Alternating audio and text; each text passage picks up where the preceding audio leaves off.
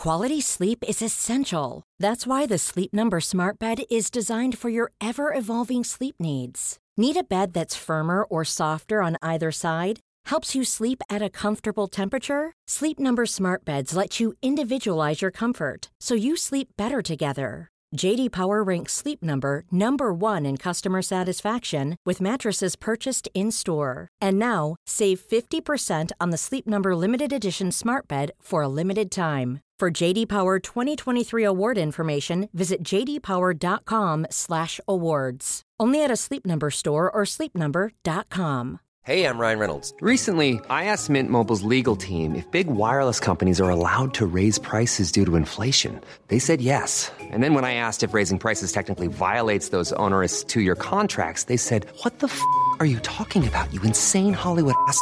So to recap, we're cutting the price of Mint Unlimited from $30 a month to just $15 a month. Give it a try at mintmobile.com/switch. $45 up front for 3 months plus taxes and fees. Promo rate for new customers for limited time. Unlimited more than 40 gigabytes per month. Slows full terms at mintmobile.com.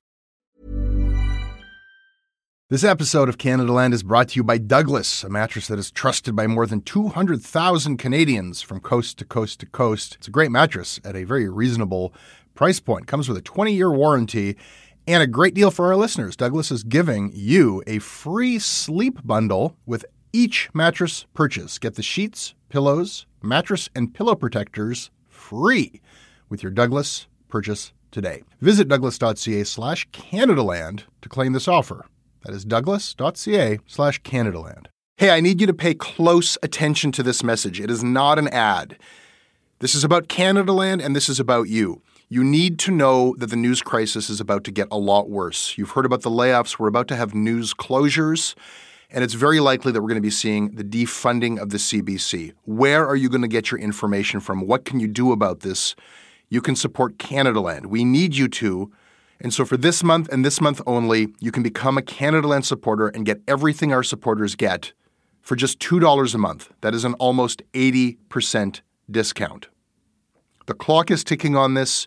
It disappears at the end of the month, and then we will not offer it. We need your support. We need to keep news coverage alive in Canada. Go right now to canadaland.com/join. And thank you. Hey, a little bit of housekeeping before we begin the show.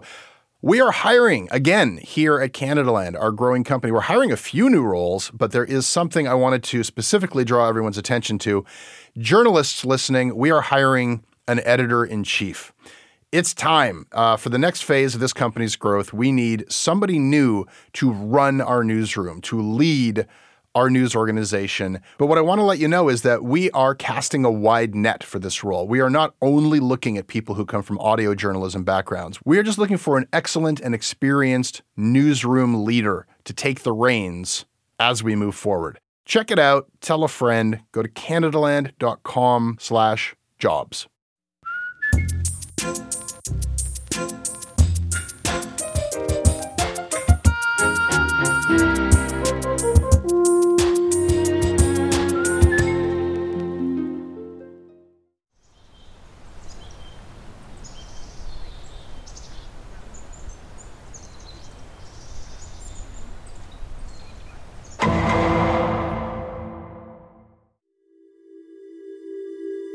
The victim was struck down by a chainsaw, hacked into pieces, and carried away in a flatbed truck.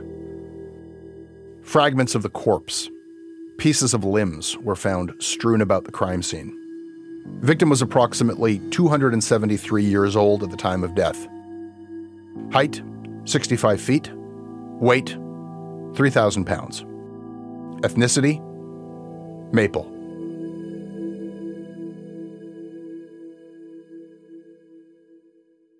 Tree theft, people. It's a thing. Crimes against nature. Literally. Lindsay Borgon is the author of Tree Thieves: Crimes and Survival in North America's Woods. In reporting and researching her book, Lindsay did ride-alongs with rangers. She sat face-to-face with forest felons. She dug into old trial records from forest court. I'm not making this stuff up. Just wait, you'll hear. Lindsay joins me from British Columbia in a moment. Wait for it.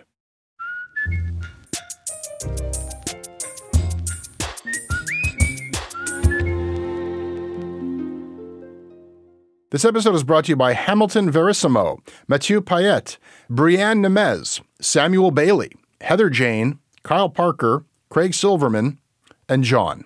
I'm John, a software developer living in Toronto, and I support Canadaland because it helps me learn about important issues in Canada and always has the most engaging presenters.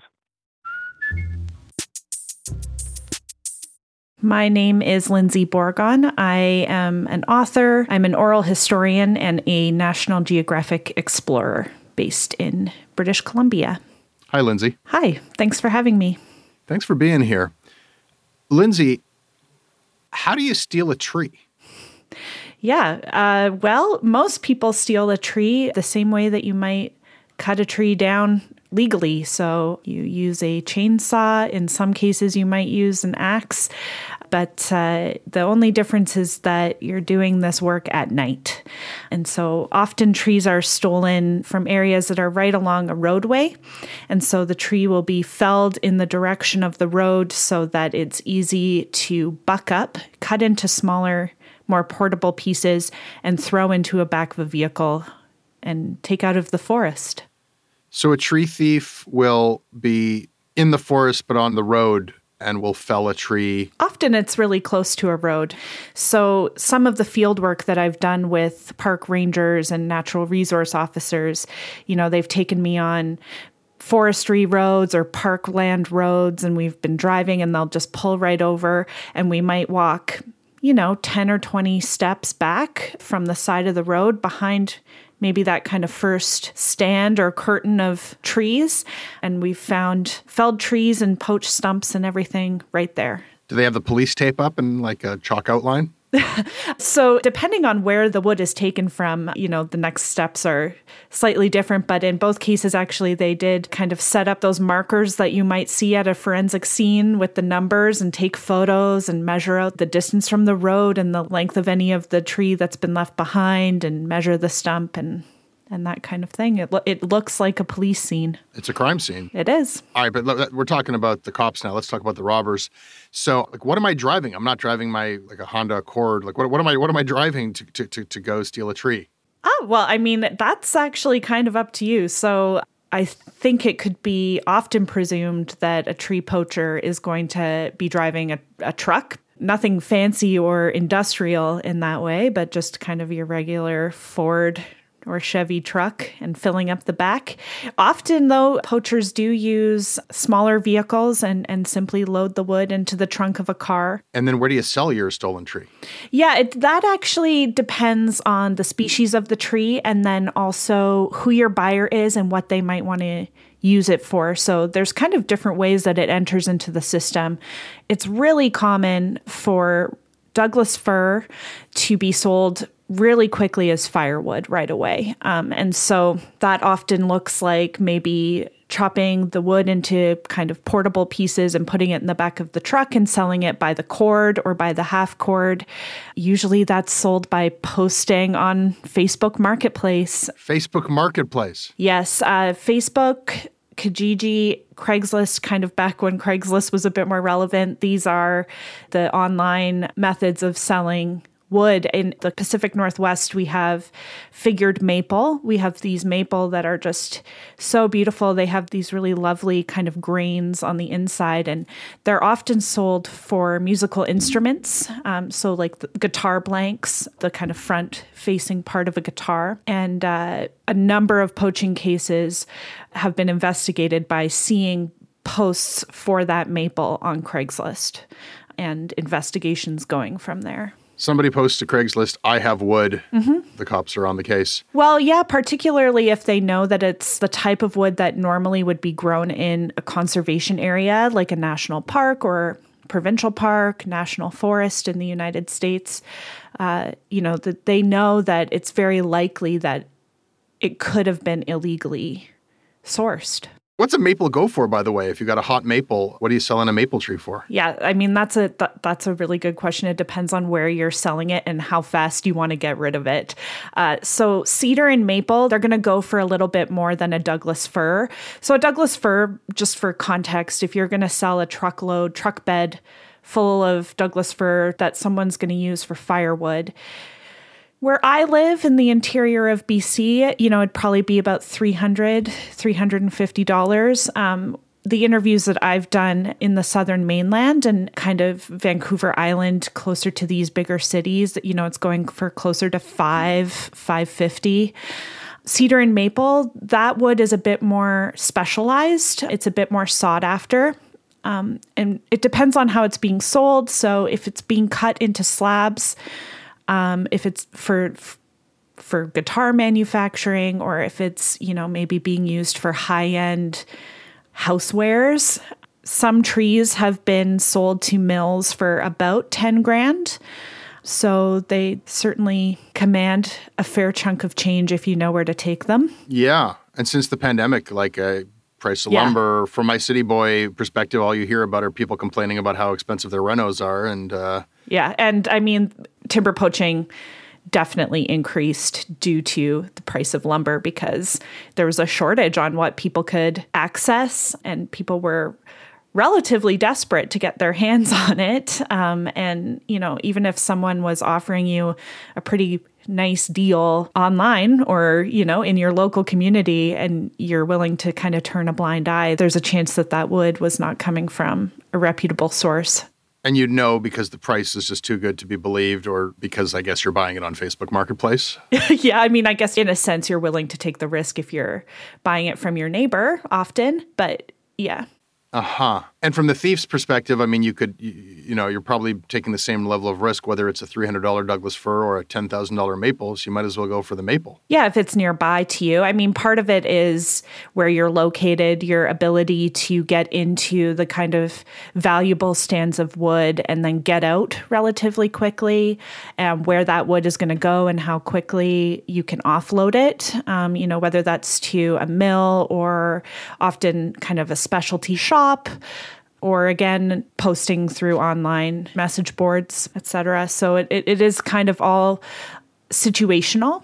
Yeah. I guess I never thought about it, like the value of a tree, that like, if you're looking at this a certain way, that's $10,000 standing right there. It's just, or more. I get doesn't grow on trees, but there it is. Yeah. And there's some interesting questions around that because the value of that tree might be $10,000 because that's how we're understanding it, like through the market. But when it comes time in poaching cases to perhaps apply fines or to punish someone who has taken a tree from somewhere that's like a national park or a protected area, the value is much more because it's a habitat for other species. It has recreational value, it has tourism value, and it has value to the climate. So those are often then worked in later. Yeah, I'm actually much more familiar with those values than the Facebook Marketplace value. Of course. I mean, I know that there's a logging industry, but as an item to swipe, it's kind of a new concept. And so, okay, returning to our a crime has occurred and I'm a cop on the case. I found out about it because there's a listing on Facebook Marketplace. It looks suspicious. I mean, I'm trying to avoid like a comedy sketch setup here, but like it's kind of a funny situation for the cop to show up at somebody's house. I think maybe you stole a tree. It's not like you can hide that under your mattress. Like, on the other hand, everybody's got like wood, I guess. How are they to know? How do the cops know if somebody stole a tree? Perhaps maybe I can just clarify a little bit. Often the posts online or even word of mouth kind of being communicated to a ranger or an investigator, that's not going to be the only driving force for the ranger in approaching someone's home or yard and saying, can I see that wood? They actually need really, really strong cases to do any sort of searching. So how do they build those cases? Yeah, primarily through informant systems. So there's a lot of development of technology that is meant to, or that people are really hoping will make it more risky for tree poachers to go into the forest and poach.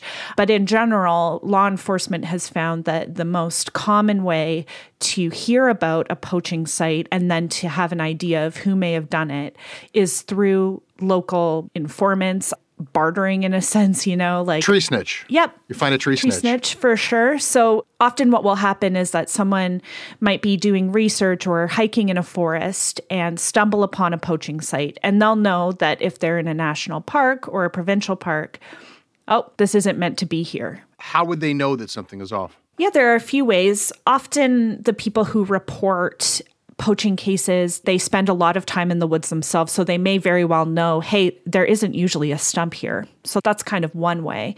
But usually also poaching sites, they have a lot of duff around. And duff is kind of an industry term or for the detritus of a site that's been logged. So, they might notice a lot of sawdust in a pile. They might notice branches that are in irregular shapes because they've been chainsawed off rather than just falling naturally off of a tree. So that they might notice that on the ground. They might notice in between where the poaching site has happened in the road, where the earth has been disturbed by the log being dragged out.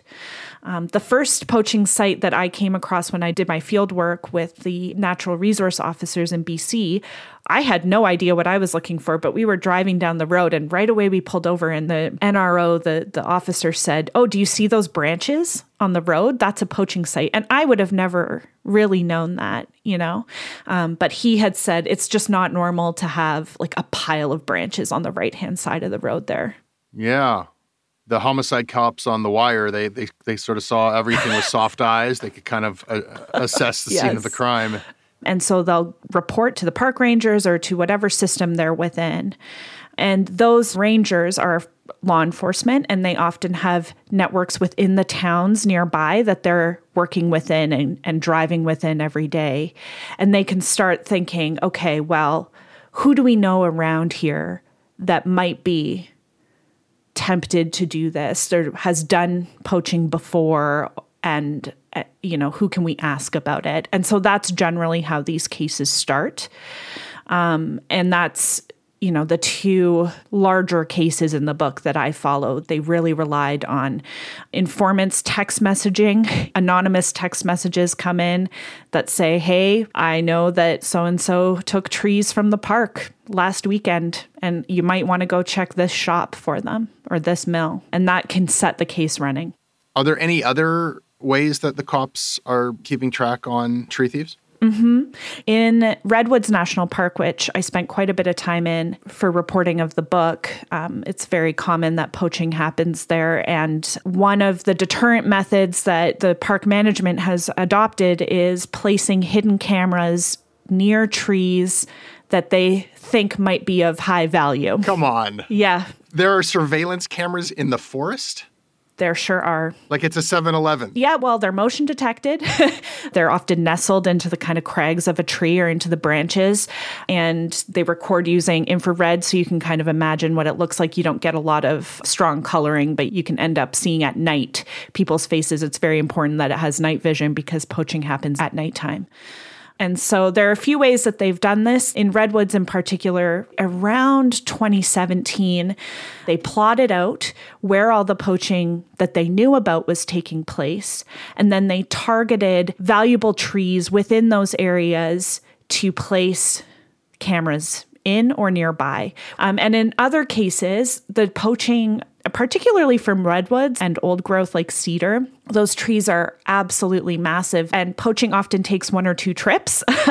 So if it's a particularly remote area or an area that doesn't have a lot of coverage from law enforcement, it's actually possible to maybe go out one night, cut the wood that you're going to take, and then take out as much as you can and come back the next night. And in 2 cases that I discuss in the book, there was an in-between lag between when the wood was poached and when it was all removed.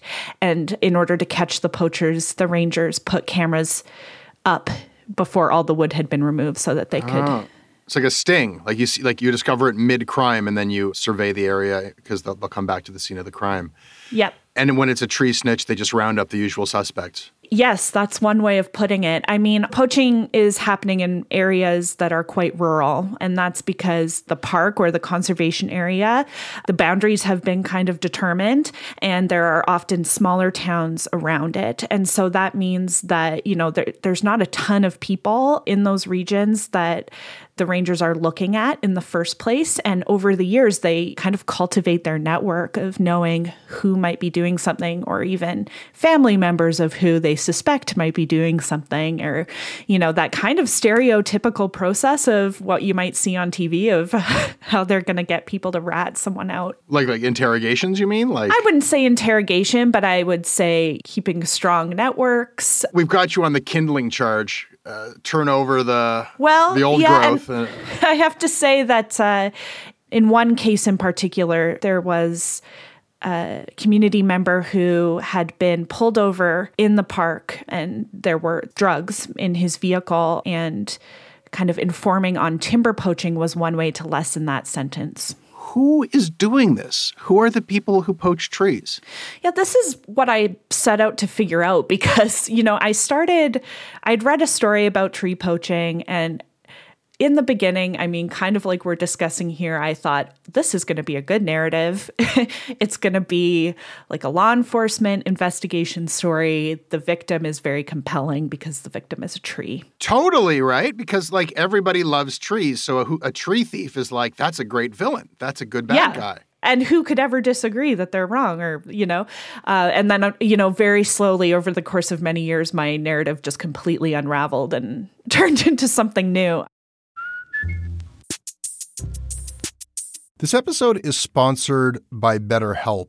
It's amazing the things that we tell ourselves to talk ourselves out of getting help. Anybody who's actually gotten help knows that the process of getting things off your chest, of taking your stressors, your problems, and just not letting them be bottled up, working through just conveying them to somebody, half of the battle is just doing that. You unburden yourself. And you know what? If you have a real mental health professional, no, they don't have magic bullets or magic words that make it all go away. But often they can help you see things a little bit differently and guide you to strategies or tools or to a new perspective that actually does help. As the largest online therapy provider in the world, BetterHelp can provide access to mental health professionals with a wide variety of expertise in mental health. Because you listen to this podcast, you get 10% off of your first month at betterhelp.com/Canadaland. That's betterhelp.com/Canadaland. This episode is brought to you by the Center for Addiction and Mental Health. Right now, there is an opioid crisis. Right now, there is a mental health crisis. But right now, it is Mental Health Week. And what that means is you can do something about these crises. You can help people. You can help CAMH save lives. They offer treatment with dignity, and they are doing cutting-edge research. I don't know if anybody listening to this is untouched by this crisis. You can see it in the downtown of every city in this country. You certainly feel it in Toronto. This is not something happening to other people. These are our friends. These are our communities, our families. We are all touched by addiction. We are all touched by the mental health crisis, and we all share responsibility to do something about it. Helping CAMH is something you can do about it. Help change mental health care forever. Your support will help CAMH build a future where nobody is left behind. Donate at camh.ca/Canadaland to help them treat addiction and build hope. What do you mean? Well, first of all, I started doing interviews with those rangers who started telling me about who they saw doing the poaching and who they were fining and charging. And I also started really digging into the history of poaching. And there were a lot of very strong parallels between the history of poaching as a kind of like an ancient folk practice and tradition and the people that are doing it today. And so when I was talking with first investigators and then social workers in some of the areas that this poaching was taking place, we really were getting into issues of unemployment, rural degradation in terms of a lot of towns, a decline in economy, and also a decline of community and what that meant for the people that lived in a lot of the small towns in these former logging regions of British Columbia and Washington State, Oregon, Northern California, and how all of these compounding factors of what has gone on there in the last, 30 to 40 years in terms of the economy has really created a crisis of unemployment and disaffection in a way. So I was going to ask, are these guys like laid off loggers? Well, I would say that they tended to be the sons and grandsons of former loggers. I ended up actually doing quite a few long family history interviews with the poachers that I spent time with for this book. And for much of the book, I was centered in a town called Orick, California, which is where this redwood poaching is happening. But really, I heard echoes of Orick's experience up and down the coast. So I feel pretty confident that bits and pieces even of that story apply everywhere. And that story is that, here's a town that was built up around mills and logging in the early to mid 20th century. During that time, logging went through booms and busts as it always had, but at the same time, technology was progressing to the pace where, clear-cut logging was becoming increasingly the method of logging. And so not only was there logging happening, but it was happening at a speed that was completely unsustainable. And once that industry kind of bottomed out, during that decline, it really ended up leaving a lot of people unemployed and feeling very dejected, feeling very angry, which is, I think, an important thing to remember, that a lot of people experience this time as being an attack against themselves, not just against logging. And when it kind of finally all the dust settled, many folks and their families were left behind in towns that no longer had the kind of tax base that it needed. It no longer had the industry that was funding a lot of the services that were required. And because so much also environmentalism was happening at this time, there was a lot of conflating of the reasons as to why this had happened. And it became very common to blame the National Park Service or provincial parks or national parks for the decline of industry and the decline of a town and a lifestyle, essentially. And so poachers today, the minute I sat down with them and started asking them about why do you poach, or what's the motivation here, it was always going back to the experience of their fathers and their grandfathers and how something had been taken away with that work. Right. So you interviewed tree poachers and talked to them about like do they feel guilty? Do they feel justified? Like some of them felt guilty. There wasn't one emotional tone, I suppose. So just kind of depending on their particular cases, their particular experiences, it changed. Forgive me, are they in jail? Is that where these interviews take place? Where what happens to you for stealing a tree? Basically what it looks like is that you are arrested. In the United States, at least, the Park Service park rangers have the ability to arrest and place charges against you. That's actually different in Canada, so I just want to be very clear about that. In Canada, you're given a ticket, you're charged, and you can then go to court and argue that ticket, but you're not arrested. But in any case, usually the poachers are let out on bail and given a court date. They're charged with theft from the federal government, vandalism, depending on what else was happening when their homes were searched or when they were searched and arrested, they might be charged with kind of surrounding crimes. So for instance, both of the cases that I talked about from Orick, both of the poachers were in possession of meth. Right. And so they were charged with that. But especially in California, and this was brought up to me a lot, the prison system there is so overburdened that tree poaching was not, high up on the scale of let's get this guy into jail. Right. I mean, the guys you're describing, I'm picturing the kind of forgotten people, the forgotten workers of industrialization. I'm thinking of, people who once had steady labor with benefits and things, and then industry leaves, but they're still there. And I guess caught between, because there's a lot of activism and environmentalism that's, directed at the logging industry. And then these are the guys caught in between those big companies. Yeah. And the logging industry has done a really good job of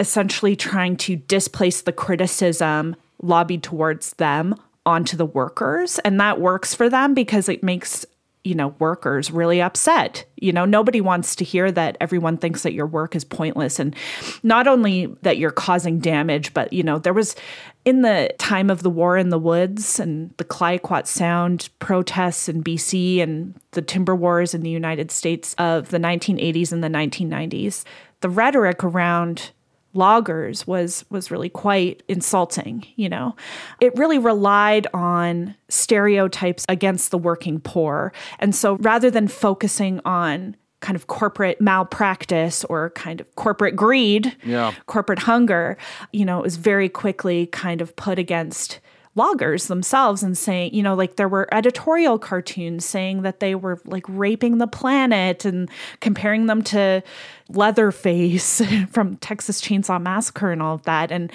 that really hurt a lot of people. It may not have been communicated in the best way, but it left a legacy. And that legacy is of resentment and anger toward this system that is now kind of the only visible part of that time that's around now. How common is this? I mean, you write about a few years ago, I guess you did like a ride-along on Vancouver Island with natural resource officers, with tree cops who complained to you that this was like they were run off their feet. There was so much tree poaching. Can you talk about that experience? Yeah. So the most recent studies, there hasn't been one since COVID. So I think that's important to kind of make note. But the numbers for the 5 years between 2014 and 2019 that were provided to me, there were 2,350 instances of forest crime in BC. Say that again? 2,350. That doesn't always include full trees being poached. I just want to make that very clear.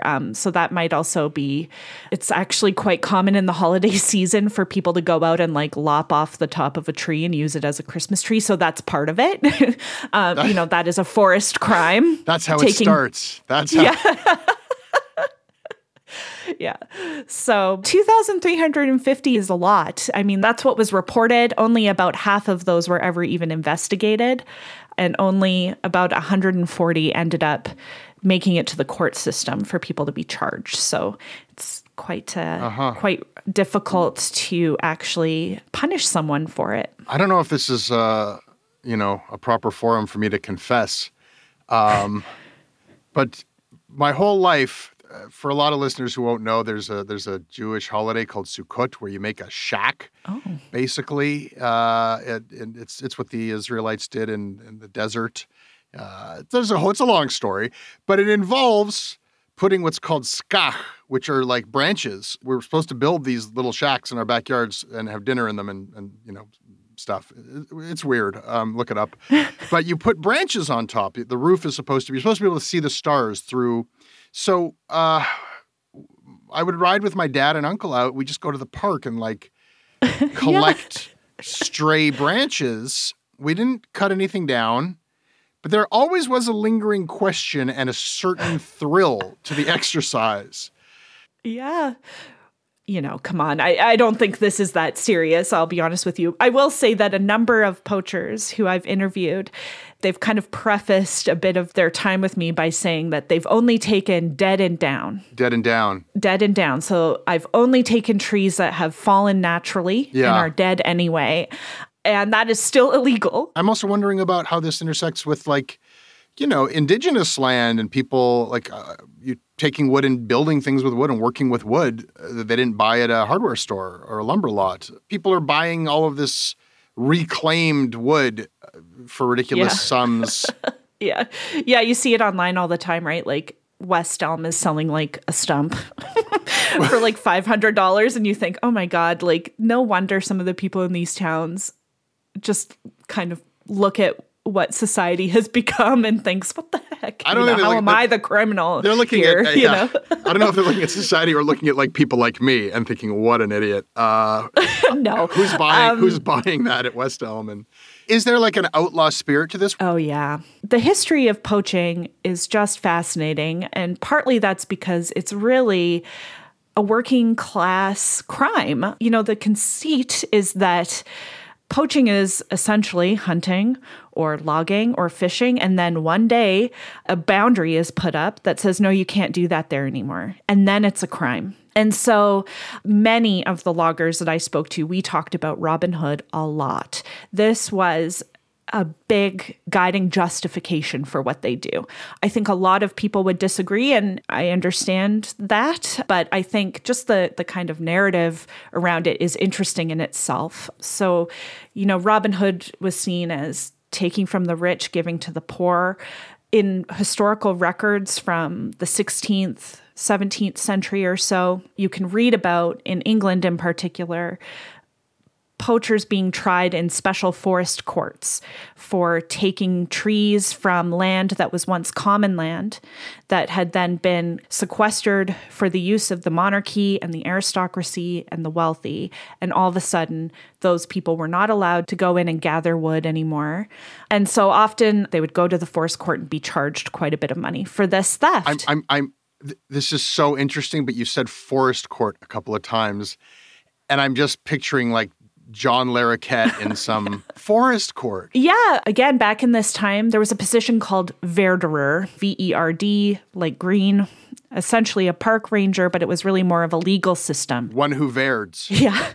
Kind of the guardians of the forest, if you want to think of it that way. And they had their own court system where they tried only crimes that were taking place in the forest. And so verderers were appointed, they were not elected, and they would hold court, every couple of months. And the sheriffs would bring in people that they had caught poaching, people that they had caught stealing, and they would be charged for their crimes.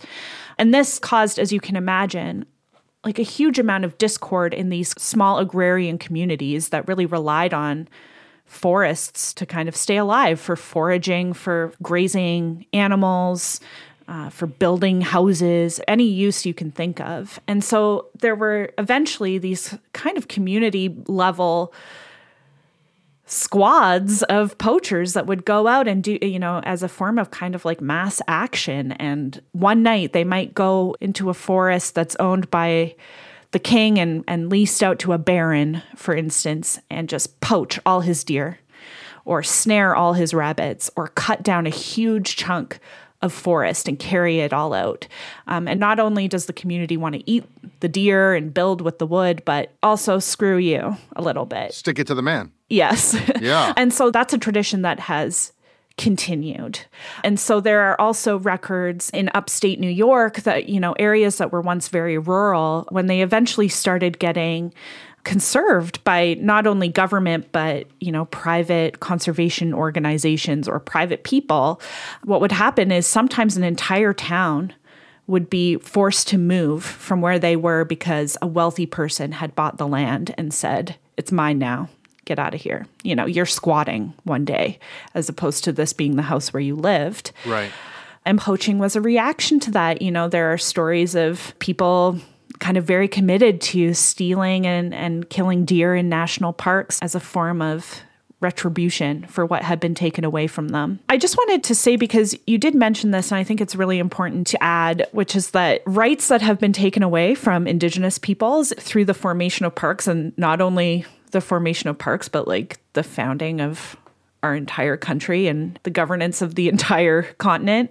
I mean, that is like the ultimate example of this motivation, right? And so there are some really interesting historical examples of poaching by Indigenous people in, for instance, Wood Buffalo National Park in Alberta, which was created without any sort of consultation from the Dene people. It destroyed homes. The rangers there were particularly notorious for being very heavy-handed with any Dene local folks who went to subsistence hunt and to practice their traditional activities on the land. And this has continued into even up to last summer. So there was a case going on where a woman was arguing for some more harvesting rights because Wood Buffalo had essentially taken away any sort of rights that Indigenous peoples had to go onto their land and harvest. It remains an incredibly relevant issue.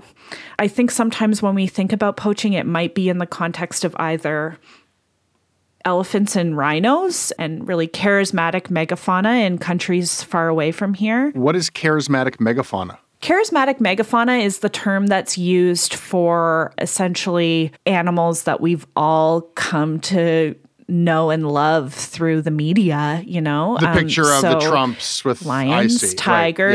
Right? Yeah, when they've hunters who have killed beautiful animals and get destroyed online. I see. Exactly. And, you know, it tends to be a little bit easier to, for instance, fundraise to kind of set into action anti-poaching measures for animals like that. It's much harder for plant life, although the rangers in Redwoods National Park, you know, they have argued and said before that a redwood often invokes the same sort of feelings that seeing an elephant walking across a savanna might. And so tell me about driftwood. Yeah, driftwood is a really interesting element to this. And again, Orick has ended up being a really good place to discuss this because Orick is on the edge of Redwood National Park. It butts right up against the Pacific Ocean. And so when, for instance, trees naturally fall in Redwoods National Park, they often float down a creek called Redwood Creek. And the creek is park property, but it also weaves along private properties.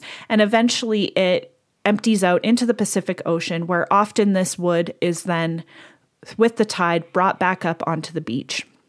And until relatively recently, locals could harvest that wood for their wood stoves and carving, whatever they wanted to use it for. But in the early 2000s, the park extended its boundaries out 30 meters, I believe, into the ocean itself. And so that driftwood and the beach was then park property, and it was illegal to then take that wood. And so there are hidden cameras on the beach there, and people are now... You're kidding. No, I'm not. Like, that's the livelihood to artisans who've been reclaiming a piece of driftwood and sculpting it into something beautiful and selling it, and that's a way of life and that's how. So they took that away from people. Yeah, and that's certainly how it was perceived at the time and is still perceived now. I have to say that when I first started going to Orick, I heard more about driftwood than anything else because it was just seen as being a real serious theft from them, actually. There were also really interesting stories that people would tell me about, going down to the beach and gathering driftwood and maybe chopping it up was something that kids would do with their families. It was seen as like a cultural practice. I think sometimes it can surprise folks who maybe don't live in a rural area, but a lot of the town where I live, wood heat is the heat that you would use in the wintertime. Like, it's still very common that would be your primary heat source. And so when that was taken away, it left a lot of people literally in the cold. And so there was a lot of drama around this driftwood situation. And when I was last there, I would hear a lot of people say, and look at the beach now, look at the beach now. And they were absolutely right. It is covered in wood. It looks like a huge log jam, like literally a log jam on the beach, and nobody is allowed to go take it. Lest they be caught on camera and fined as a poacher. Yeah, yeah. I guess you came out of this with a very different idea of the people involved. It seems like there's quite a range, but the motivations are complicated. The motivations are complicated. A lot of the quick answers that were given to me when I first started reporting from investigators and rangers would be, well, we have a meth problem. Well, a lot of people do drugs, and this is just like stealing copper from a construction site. It has the same kind of stereotypical motivation that you might hear about. Desperate people just taking whatever they can sell for a fix. Yeah, and I don't think that that's entirely wrong, but I do think it's a really quick way to describe what is actually a much larger story about, like, how did meth come to be a problem there in the first place? Yeah. What are people struggling with? That hard drug use is this rampant in some of the towns. And how are people feeling that this is the best way to go about, living in your community and finding work and earning money and also living in a sort of traumatized area? The last time that trees in your part of the country hit the news cycle, at least as far as we really clocked it and covered it in detail, was when the protests in Fairy Creek when the videos made their way to us. Is there a relationship between tree poaching and that old growth forestry, old growth logging, and protests against it? Yes. I think they hold hands, those two issues. So Fairy Creek was the largest act of civil disobedience in Canadian history. Thousands of protesters were arrested during this time over the summers of 2020 and 2021. And then before that, the largest act of Canadian disobedience was the Clayoquot Sound protests and the War in the Woods. And so both of these big movements have been around old growth trees and logging and old growth preservation and these kind of like really fiery areas of the country. And part of what I argue in the book and part of what my research really shone a light on was that the motivations for poaching really trickle down from the outcomes of the War in the Woods and the Timber Wars. This is the era that poachers were often growing up in or were very young adults in. It was an incredibly heated political environment. It was a very stressful time to be living in the Pacific Northwest. Not only was it simply kind of tree sitters in the woods, it was like car bombs and, really it was a violent time. And a lot of people have described this period to me as traumatic, and they are still living with it. And that's on both sides of the movement. Loggers that were working in the woods and having axes thrown at them.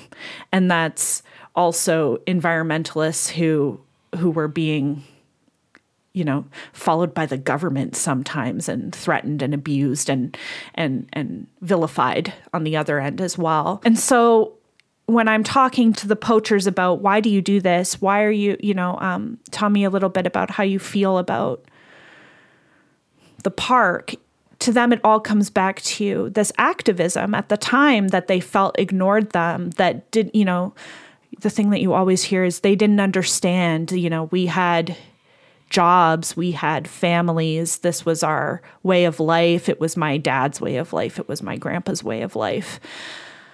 And that, whether or not that was always true, it was the narrative that stuck and that took hold. And it was the narrative that was then told to future generations and that current generations now are still hearing. And so when Fairy Creek kicked off, I was very interested in this because I thought how much of the rhetoric is going to echo what we heard 30 years ago, 40 years ago, and how many lessons may have been learned from that. And I think, the fact is that not as much clear-cut old growth logging is happening now that was then. And so the impacts are not going to be kind of as broad and for as many people, but it still will impact a lot of the rural communities out in BC, a lot of the people that work out here, a lot of the people that have really, they see their roots as being very deep out here. I don't think it will have the same trickle down as perhaps the War in the Woods or the Timber Wars had. But, the conflict remains. Clear-cut logging is still happening here. It is not a thing of the past. It may have slowed, but the tensions are still there. And when the tree poachers that you spoke to look upon the protesters in Fairy Creek, what do they see? They're seeing the same vision of protesters that they saw back in the day.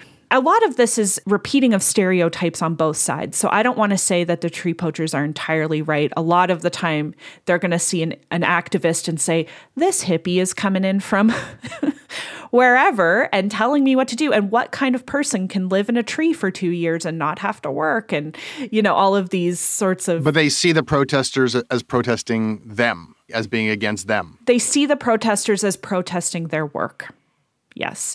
And so I think that remains an issue that environmental activism actually across all sorts of industries has not addressed and has not yet figured out how to tap into the fact that it's actually not an anti-work movement. It's not an anti-lifestyle movement in that way, that it's actually I don't know, it hasn't seemed to kind of bridge that divide of communication there, right? And in a lot of cases, corporations benefit from that, and they can rely on that, and they can rely and say, it's going to look like they hate the loggers, and they hate the working poor, and they hate rural areas, and they hate working Indigenous-owned businesses in forestry, for instance. Mm-hmm. And we'll end up just clear-cutting as much as we can anyway and eventually getting out.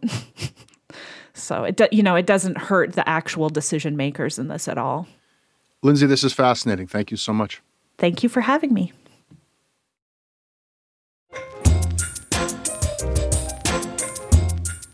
That is your Canadaland. And then we went on something that could be characterized as a date, but I don't think it was. It was totally a date, Sarah Polley. Just because I turned out to be an unappealing date who you regretted going out with does not mean that we did not once go on a date. Listeners, you can hear the rest of that conversation that I had some years ago with Sarah Polley in our Canadaland bonus celebrity interviews playlist. If you are a supporter of Canadaland, that playlist is waiting for you right now on your app. If you want to become a supporter and listen to all of those interviews over the years with celebrities, you can do that by going to canadaland.com/join or click the link in the show notes right now.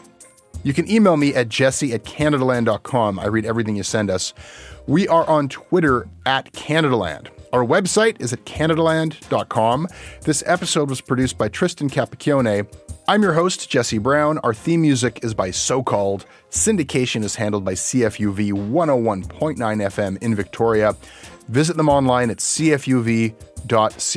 How are we going to pay for journalism in this country? We're going to pay for it if people pay for it. And if you like this show and everything else we do, please become a journalism supporter, become a Canadaland supporter at canadaland.com/join, or just click the link in the show notes. You'll find the sign-up process painless, easy, and maybe even a little bit fun.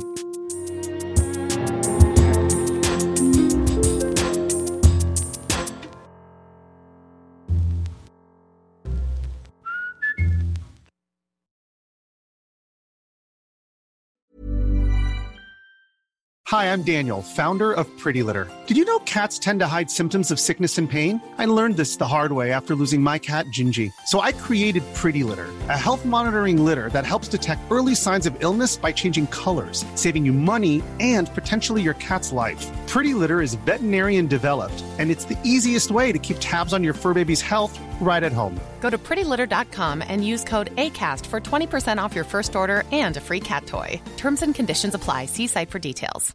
When you make decisions for your company, you look for the no-brainers. And if you have a lot of mailing to do, Stamps.com is the ultimate no-brainer. It streamlines your processes to make your business more efficient, which makes you less busy. Mail checks, invoices, legal documents, and everything you need to keep your business running with Stamps.com.